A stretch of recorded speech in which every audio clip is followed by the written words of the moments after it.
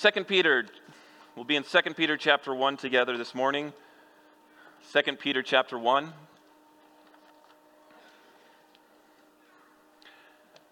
Have you ever had something in abundance?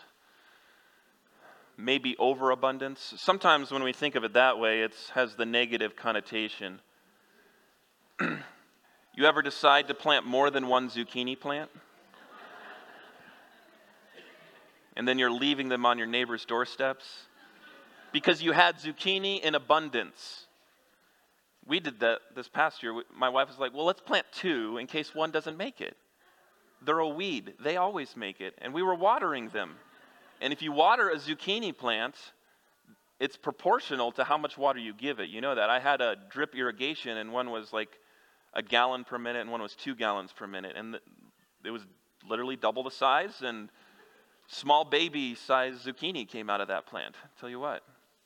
Or I think about where we previously lived. There was an overabundance, especially during this time of year, of something that some of you hate with a passion, and that's pollen. Because some of you are allergic. So an overabundance or an abundance of pollen is not a good thing. In Greenville, South Carolina, there is a pollen season.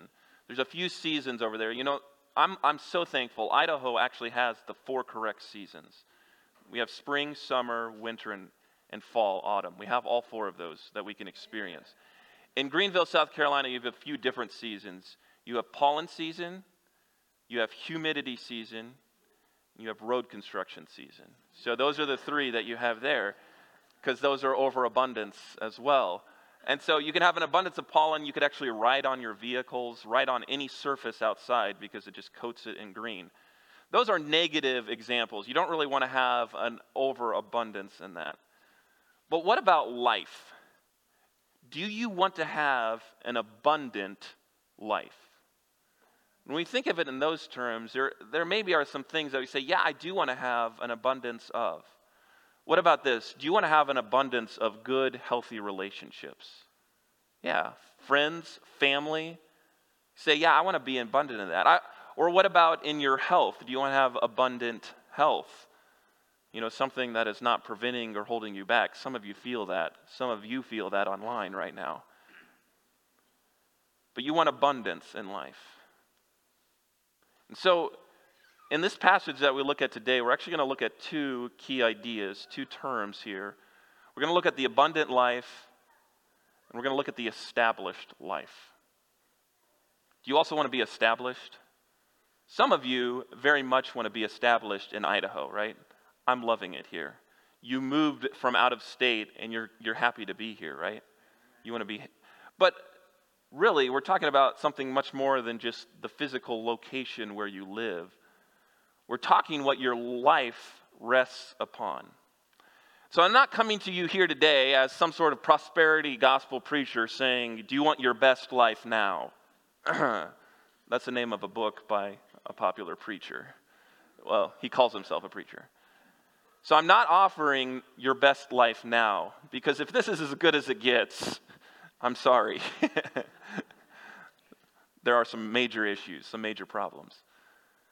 But what I do want to offer you is what Christ and the Word offers, and that is an abundant life. Remember what Christ said, I have come that they might have life and that they might have it more abundantly. And he's also referred to himself and then to the writer of this book, Peter, as the rock. What's important about a rock? A rock is something that is stable, that is foundational, right? Something that you want to build your house on. That's why you see these houses next door, they're going in as fast as can be, and after they clear the dirt and pack it, what are the forms they're putting in? They're putting in concrete, right? They're putting in rock. That's the first step to a good house. So you got to have that solid foundation.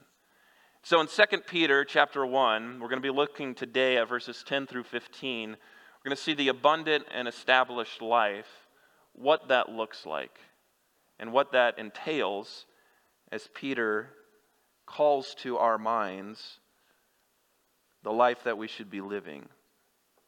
So in 2 Peter chapter 1, verse 10, would you read with me? We'll read verses 10 through 15, 2 Peter chapter 1, reading now. Wherefore the rather, brethren, give diligence to make your calling and election sure. For if ye do these things, ye shall never fall. For so an entrance shall be ministered unto you abundantly into the everlasting kingdom of our Lord and Savior Jesus Christ. Wherefore I will not be negligent to put you always in remembrance of these things, though ye know them and be established in the present truth. Yea, I think it meet, as long as I am in this tabernacle, to stir you up by putting you in remembrance, knowing that shortly I must put off this my tabernacle, even as our Lord Jesus Christ hath showed me. Moreover, I will endeavor that ye may be able after my decease to have these things always in remembrance. So here in 2 Peter 1, we've already looked at Simon Peter, an apostle, a servant. And he's written this book as his final words, remember? And he's given us many things to think about, but the main idea is grow in grace. And that's how he finishes chapter 3. It's his desire for believers, his final words, his last words, really, to us here in 2 Peter are, as a believer, grow in grace. And we saw that it was based on a like precious faith. We have the same standing, the same faith, even as the Apostle Peter. Same salvation, same standing before God. It's not like one person is more saved than another. We all have access to God. And therefore, because we have that same salvation through faith, he said, then you're supposed to grow in it. And he gives, then add to your faith, and he gives the whole list that we looked at last week of these, really a portrait of Christ's likeness, of what Christ looks like in his attributes. And he goes through the list of, add to your faith, and then things like temperance, godliness, patience, brotherly kindness, ending with charity. And he said all of that is rooted and based in the fact that you have God's divine power as a believer in you. He has saved you, and it's based on his promises. So that's what you're resting in. And so it's based on all of that we come to verse 10. And it's very important that verse 10 is where verse 10 is, that it's not before everything we've already covered, and it's not after. It's right where it is, because he's saying, based on everything we've gone through so far, that you have an equal standing, access to God, you can grow in Christ's likeness. It's based on God's sure promises. He then again in verse 10 says, wherefore the rather, because of these things, brethren, he's calling to believers, give diligence. He actually bookends our passage with this idea of diligence. In verse 10, he says, give diligence. And in verse 15, he says, moreover, I will endeavor, it's the same word, same idea, I will give diligence, that ye may be able, after my decease, to have these things in remembrance. Now, this word diligence we've actually already looked at last week, because it was in the previous section in verse 5 where he says, and besides all this, give all diligence. And we talked about if you're going to have a pursuit in life, if you're going to go after something in life, your desire, your pursuit should be to look like Christ. That should be your goal. And so then he comes to verse 10 and says, give diligence, pursuit after this, to make your calling and election sure. And what is he saying here? When you read that, it almost sounds like you might be able to lose your salvation. Because we've already talked about your faith and all of that, and he said, but make sure. But that's not the tone that he's coming through at all. He's saying to believers, I actually want you to be resting solidly in the fact of your salvation, while at the same time, as the Bible does, giving the warning to any who make false professions, who may do lip service and not actually be believers, to warn and say, you got to make sure that you're in the family of faith. So he says, give diligence. This is something that you should be certain and know. In other words, this should be a settled deal in your life as a believer, that you know where your salvation status is before Almighty God. And really, then the call is opened up to all people. You should know, you can know, if you're standing before God is on the right one. Is it based on your sins being forgiven and Christ being your Savior, or are you still lost? So he comes and says, give diligence to make your calling and election sure. And these two words are used throughout the Bible. This idea of calling is what Christ does to all. He bids, he invites. Said, whosoever will may come. He invites those to believe. And then he also gives this idea of election, or God choosing, that God chooses. And when we get to this word election, there can be a lot of debate, right? A lot of argument. But here's what I want to do. I want to simply state what the scriptures state and not go one way or the other. In other words, we want to be balanced in this. What does the scripture say? Well, let's go to Ephesians 4, or the book of Ephesians. It also gives some insight on this and uses both of these terms of calling and election again. If you back up to Ephesians,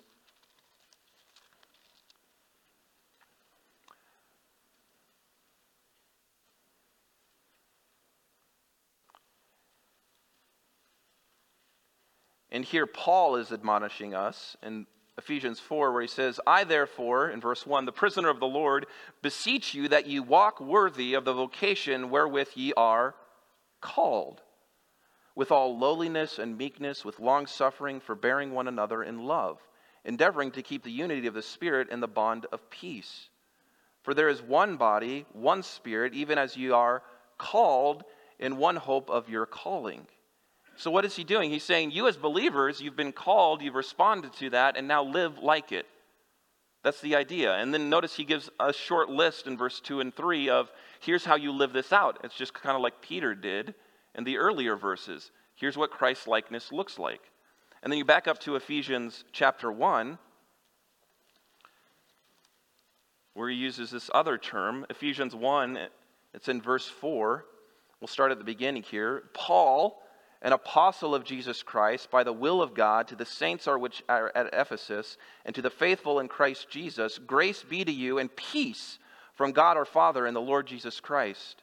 Blessed be the God and Father of our Lord Jesus Christ, who hath blessed us with all spiritual blessings in heavenly places in Christ, according as he hath chosen us, the same idea, in him before the foundation of the world, that we should be holy and without blame before him in love.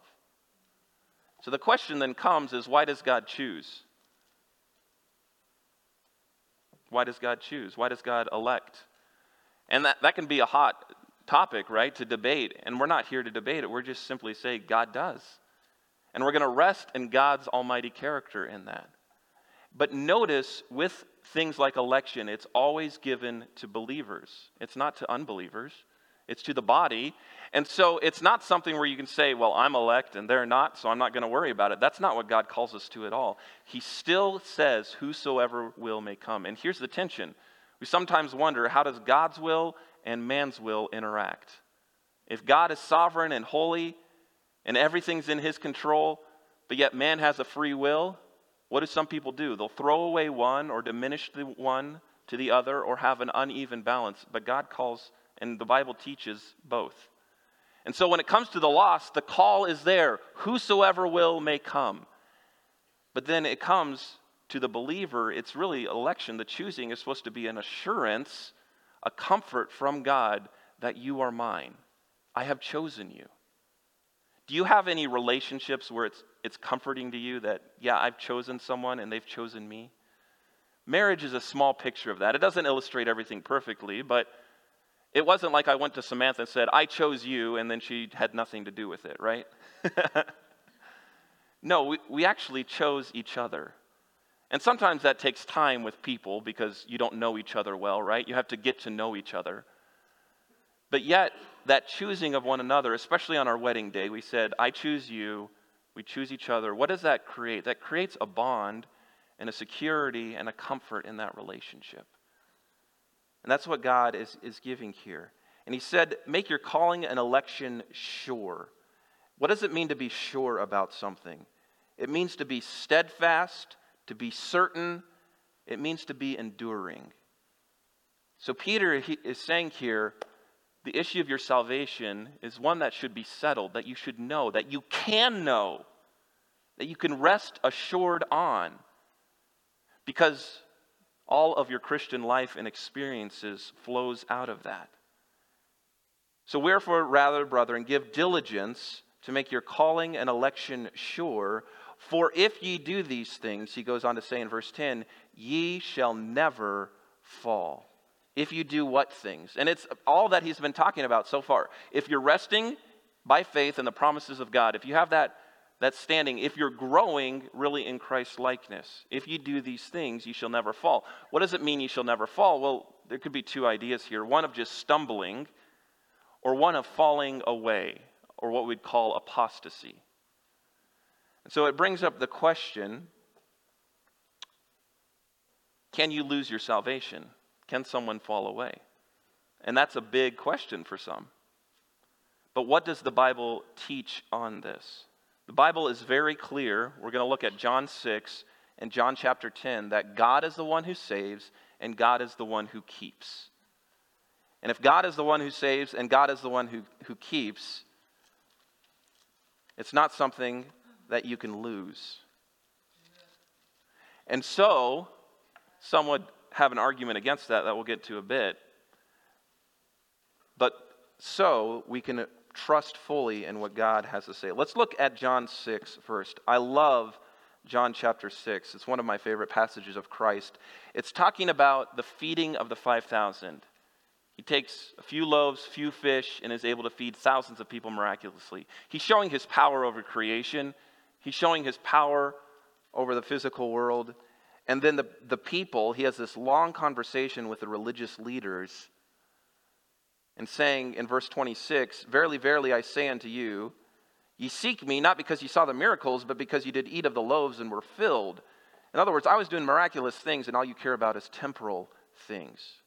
So that's why he goes on to say, labor not for the meat which perisheth, but for the meat which endureth unto everlasting life, which the Son of Man shall give unto you. Notice that. Christ himself is saying, I can give you everlasting life. I can give it to you. And then look in verse 39. And this is the Father's will which he hath sent me, all of which he hath given me, I should lose how many? Nothing, but should raise it up again at the last day.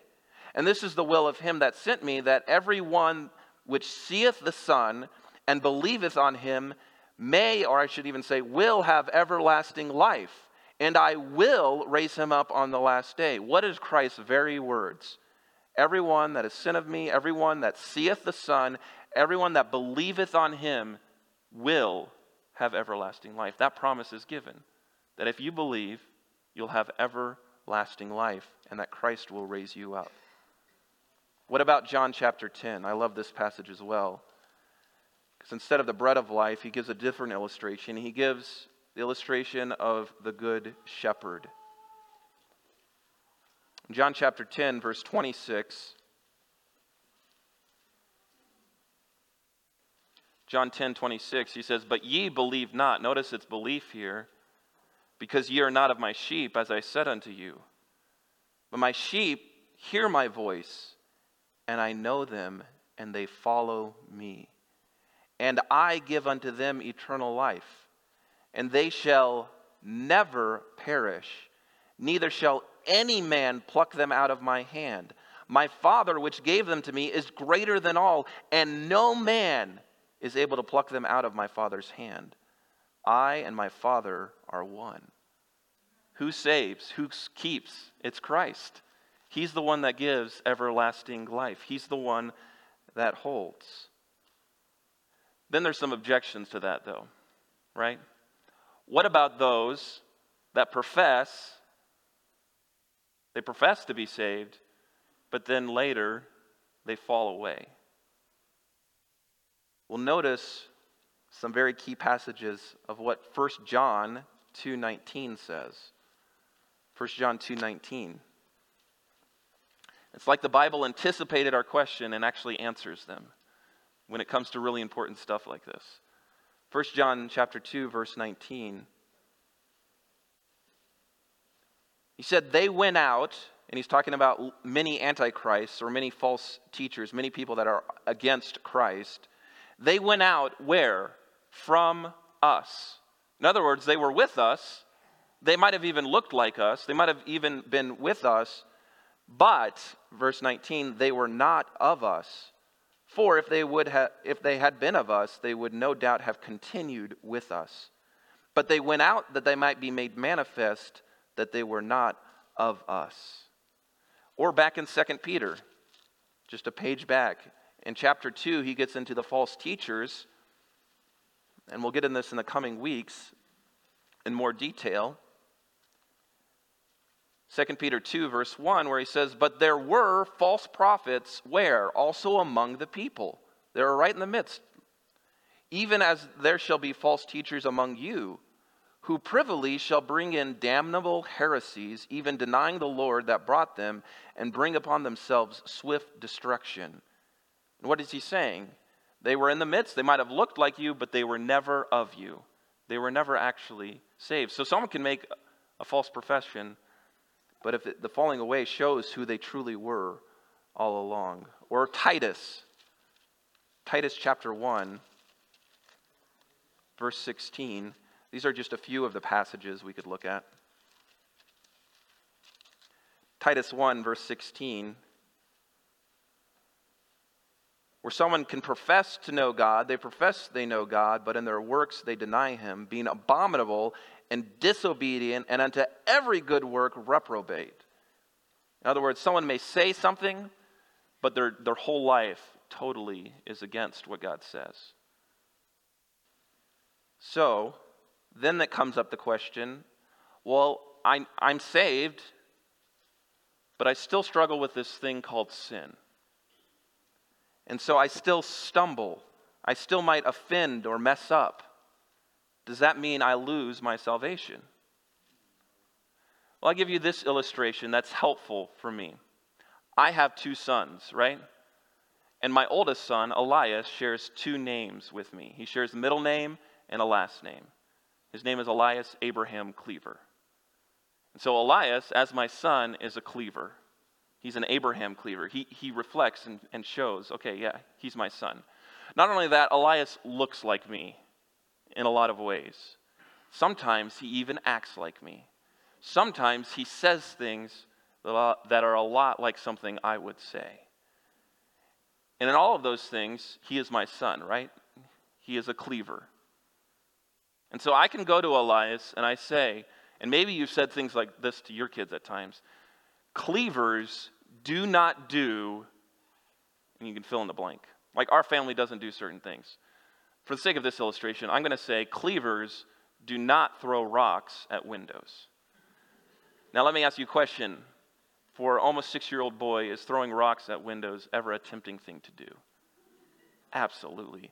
I'm still tempted to throw rocks at windows. My wife will tell you, some of those, ornate glass lamps, where you walk through Hobby Lobby, they even put the things on glass shelves. Man, a baseball bat in that store would be a dream, right? No. So, Kliewers, Marilyn's giving me the dirty eye right now, I know. She might have had customers do this, I don't know. So Kliewers do not throw rocks at glass. And I tell Elias this, you're a Kliewer. Kliewers don't throw rocks at glass. And then, after church today, you see Elias, and he's out back with other unnamed young boys. And they're in the rock pile, and they're taking rocks, and they're throwing them against the church building. And some of them are hitting the glass. Now, what has Elias just done? Well, he's disobeyed, right? He's dishonored the family name. And then what do? Well, I hear about this, and I see him doing it, and one of the rocks he has thrown has actually hit the glass. And at that very moment, I go to him and say, like any loving parent would, Elias, you're no longer my son. Right? Because Kliewers don't throw rocks at glass. and you just threw a rock at glass, therefore, you're no longer my son. You all laugh, thank you, because that's the appropriate response. You say, no, we would never do that, right? We would never say just because he threw a rock that he's no longer a Kliewer. He still has the last name. He's still my son. Well, often in our Christian life, we do the same thing. We take a mathematical equation that God said is not an appropriate proof. We say, I'm a believer. Believers aren't supposed to sin. I sinned. Therefore, what? I'm not a believer, right? And that's the wrong logic that we use. And God is saying, no, if I have saved you, you are my child. Then it begs the question, well, what do we do with sin? Well, what do I do with Elias? I don't go to him and say, you're no longer my son. What do? I go to him and say, something's been broken. The window's been broken, but also our fellowship has been broken. And we need to mend that fellowship, right? So there has to be repentance on his part, acknowledgement of wrongdoing. There's forgiveness on my part. There's a restoration. And then there's a working to make things right, whether that's paying for the window or whatever. And we do that in human relationships, and we understand that. And God is saying the same thing here, that you're my child, and there's characteristics that are in your life, but maybe they're not all there. They're still growing. That's why Peter's whole point is you're supposed to grow in grace. There's supposed to be a looking more and more like Christ, even if there's messing up. And so if you do these things, you shall never fall. He's talking about those that are true believers, those that are Christians, just like Elias is a Kliewer, they're going to continue, though, in what the Father wants, right? They're going to come back. They're going to make things right. They're going to grow in that relationship. So there's no falling away as you grow in your Christ-likeness. In other words, it's really a pursuit idea. You want the abundant life, you're pursuing the things of Christ, not pursuing the things of yourself. Your purpose is for Christ-likeness, not for throwing rocks with your friends, right? It's going after what Christ wants. And so then there's the warning of, as we saw already in chapter 2, don't follow the false teachers. You're not going to follow after them because they're going to lead you astray. Jude talks about that in Jude chapter 1, where he says in verse 3 and 4, Beloved, when I gave all diligence to write unto you of the common salvation, in other words, we have the salvation, it was needful for me to write unto you and exhort that you should earnestly contend for the faith. What does it sound like? That sounds like diligence, just like Peter is admonishing us, which was once delivered unto the saints. Why? Because there's certain men crept in unawares who were before old ordained to this condemnation, ungodly men, turning the grace of our God into lasciviousness and denying the only Lord God and our Lord Jesus Christ. So he's saying, beware of that. And so we'll get to, in verse 11, that balance of what does grace look like in the believer's life. But Peter's promise, or his certainty here, is he wants you to be sure of your salvation. So let me ask you a question. Are you sure? Some of you may not be sure, and the call, the invitation is today is you can be sure. Some of you may still struggle with that. You said, I know I'm saved, but God wants you to be sure, steadfast, certain. And what is he saying? Give diligence to these things, not your own unsure desires, but instead to God's unfailing promises. Continue in those. And as he goes on in verse 11, for so, or in this way, everything that he's worked up to so far, especially verses 5 through 10, in this way, as you're pursuing after Christ, really having an abundant pursuit of him, in this way an entrance shall be ministered unto you abundantly into the everlasting kingdom of our Lord and Savior, Jesus Christ. What is he talking about? As you pursue him, what's going to be provided or opened is an abundant life. Not just now, but in the future. He's saying, in this way, an entrance shall be ministered. He's not saying that you're working for your salvation. That's not what he's saying here again. He's saying, as you live a growing in grace, a Christ-like filled life, you will be greatly welcomed into this everlasting kingdom. The idea here is there's a great reward. There's richly provided here something for us. And there's two things it could be talking about. It could be talking about eternal life, but I think it's both eternal life in and of itself. That's provided as you're pursuing Christ. But it's also great reward. Let's look at both of those ideas, both eternal life and great reward. This idea of eternal life, we already know comes from Christ. If you turn back to John 6, I know we were already there, but it talks and speaks much of this. How Christ provides it, and how eternal life is not something that you gain when you die, but it's actually you gain at salvation and is fulfilled when we see Christ. In other words, if you're a believer, you have eternal life now. John chapter 6, go to verse 35. Christ speaking here again. John 6:35, where he says, "And Jesus said unto them, I am the bread of life. He that cometh to me shall never hunger, and he that believeth on me shall never thirst." He's giving that promise. If you come to me, you will be satisfied, even now. Go to verse 47. "Verily, verily, or for certain, I say unto you, he that believeth on me hath," present, "everlasting life." If you believe, you have it. What about verse 54? He's giving the illustration here to the Jews, and he says, "Whoso eateth my flesh and drinketh my blood hath eternal life, and I will raise him up the last day." In other words, you partake of me, you believe in me, you have life. And then verse 68, Simon Peter himself, the one who wrote the passage we're looking at, answered him and said, "Lord, to whom shall we go? Thou hast the words of eternal life, and we believe and are sure that thou art the Christ, the Son of the living God." Eternal life is found in Christ. But in Christ is also found great reward for following him. And that's the promise given throughout Scripture as well. Look at Christ's words himself. Let's back up to Matthew chapter 12. Matthew 5.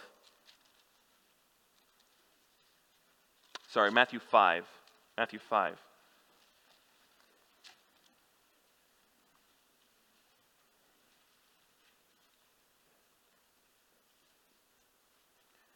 We're talking about the entrance into the kingdom. Notice what Christ said, the Sermon on the Mount, Matthew 5, verse 10. "Blessed are they which are persecuted for righteousness' sake." In other words, are pursuing after Christ's likeness. "For theirs is the kingdom of heaven. Blessed are ye when men shall revile you and persecute you and say all manner of evil against you falsely for my sake. Rejoice, be exceeding glad, for great is your reward in heaven. For so persecuted they the prophets which were before you." There's great reward for following Christ, even if there's great cost in this life. Turn over to Matthew 19, please. Matthew chapter 19.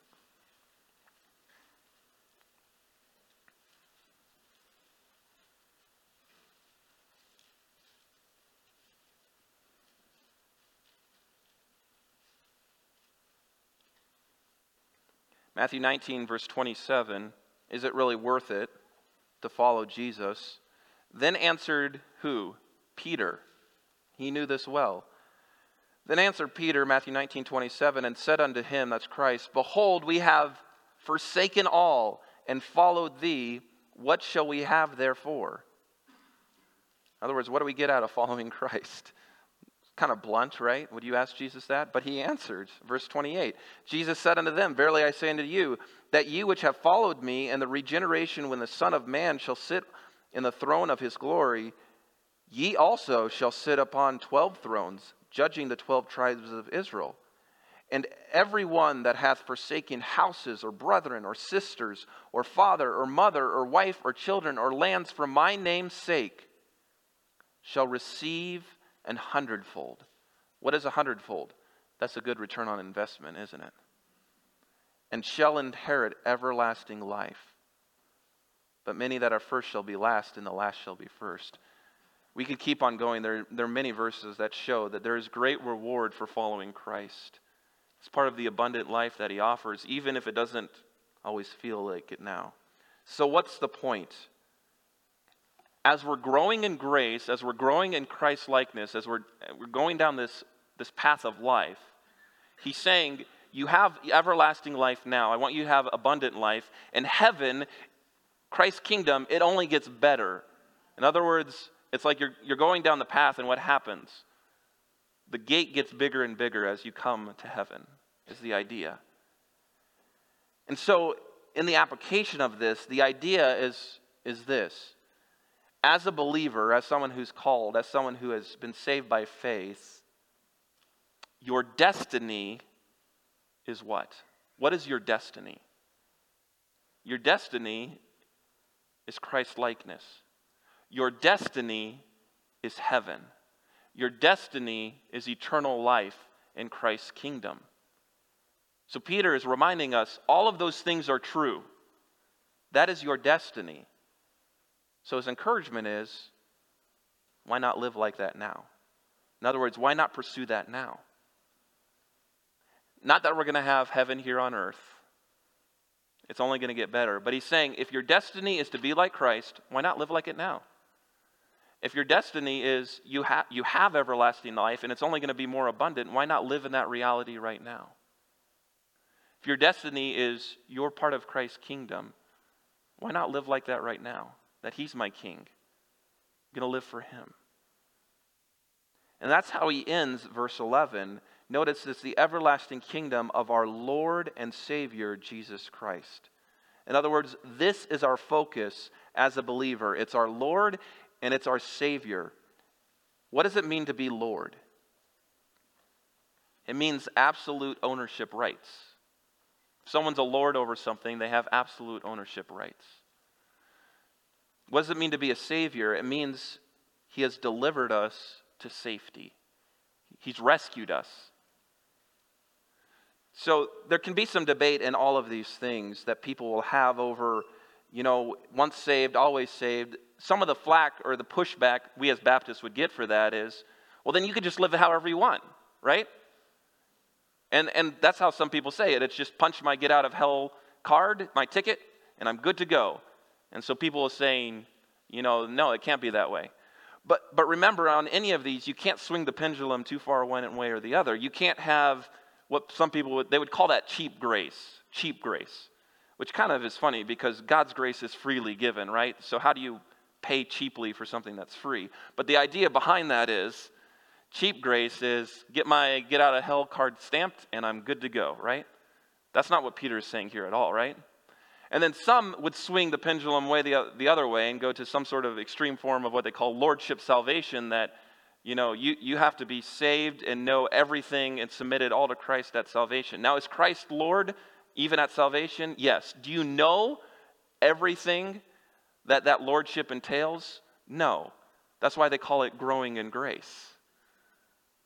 Because think about it, even the Philippian jailer, what did Paul say to him? Believe in the Lord Jesus Christ. Those three names are important. Did the Philippian jailer know everything that Lord meant, or that Jesus meant, or that Christ meant? Let me ask you this. Did you know everything that entailed when you were saved? Did I, as a 5-year-old? No. But what did I know? I know that Jesus offered everlasting life, and it was a simple belief and trust in him. And guess what? Christ saved me.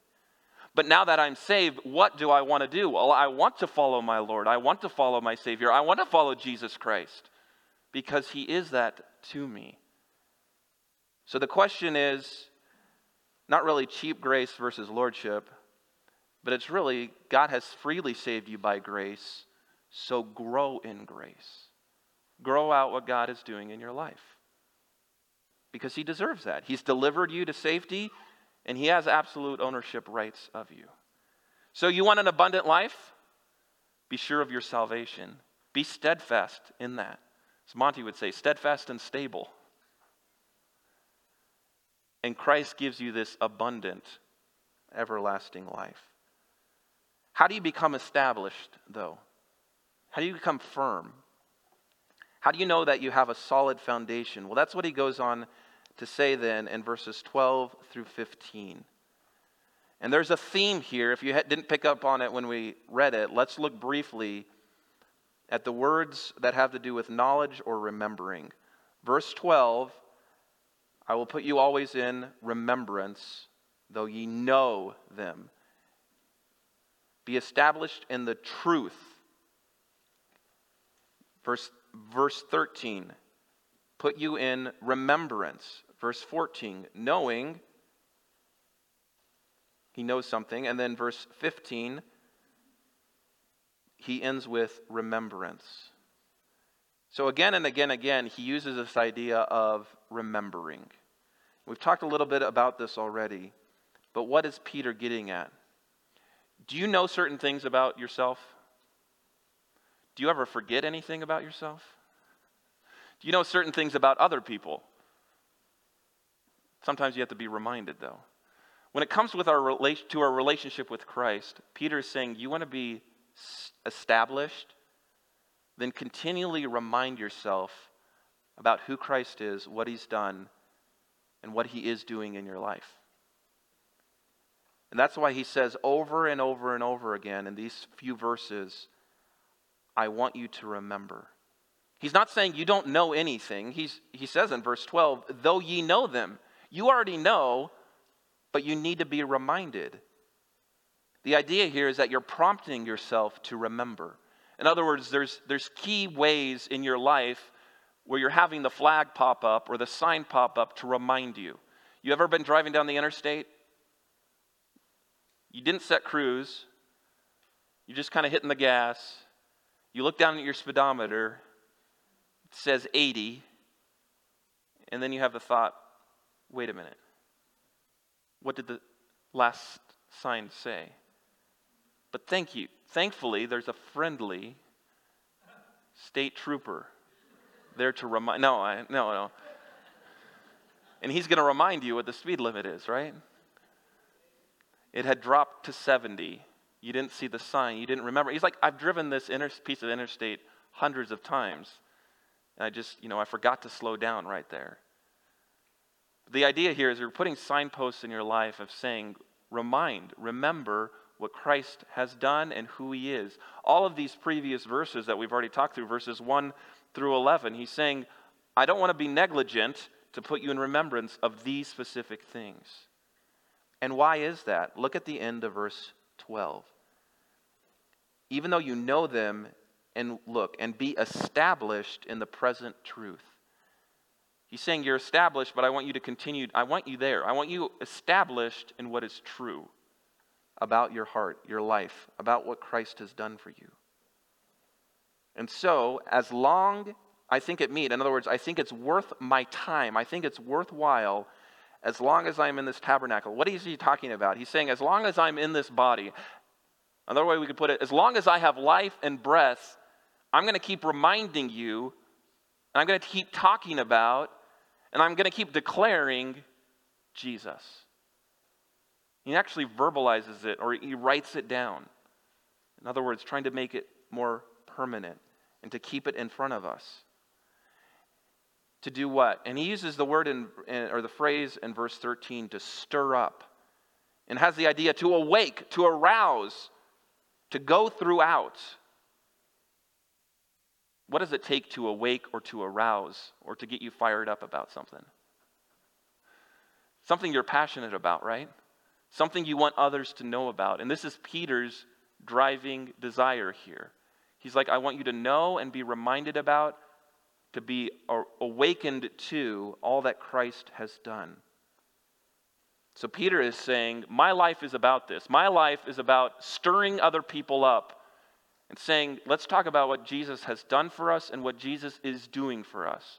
So the question then comes, that's what Peter's life is about. Is that what your life is about? Is that what my life is about? Is it about actually stirring up people, other believers, and saying, let's remind one another, let's stir up one another? So the writer of Hebrews would say, to love and good works. Let's remind each other that we need to be growing together. Other people did this in lives. If you go to 2 Timothy 1:5, you see how it's not just an apostle or a pastor that's doing this. 2 Timothy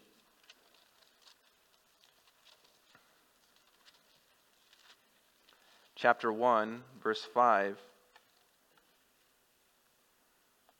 Paul's writing to Timothy, but he says, when I call to remembrance, call to mind, this same idea here, the unfeigned faith which is in thee, which dwelt first in thy grandmother Lois, and in thy mother Eunice, and I am persuaded that is in thee also.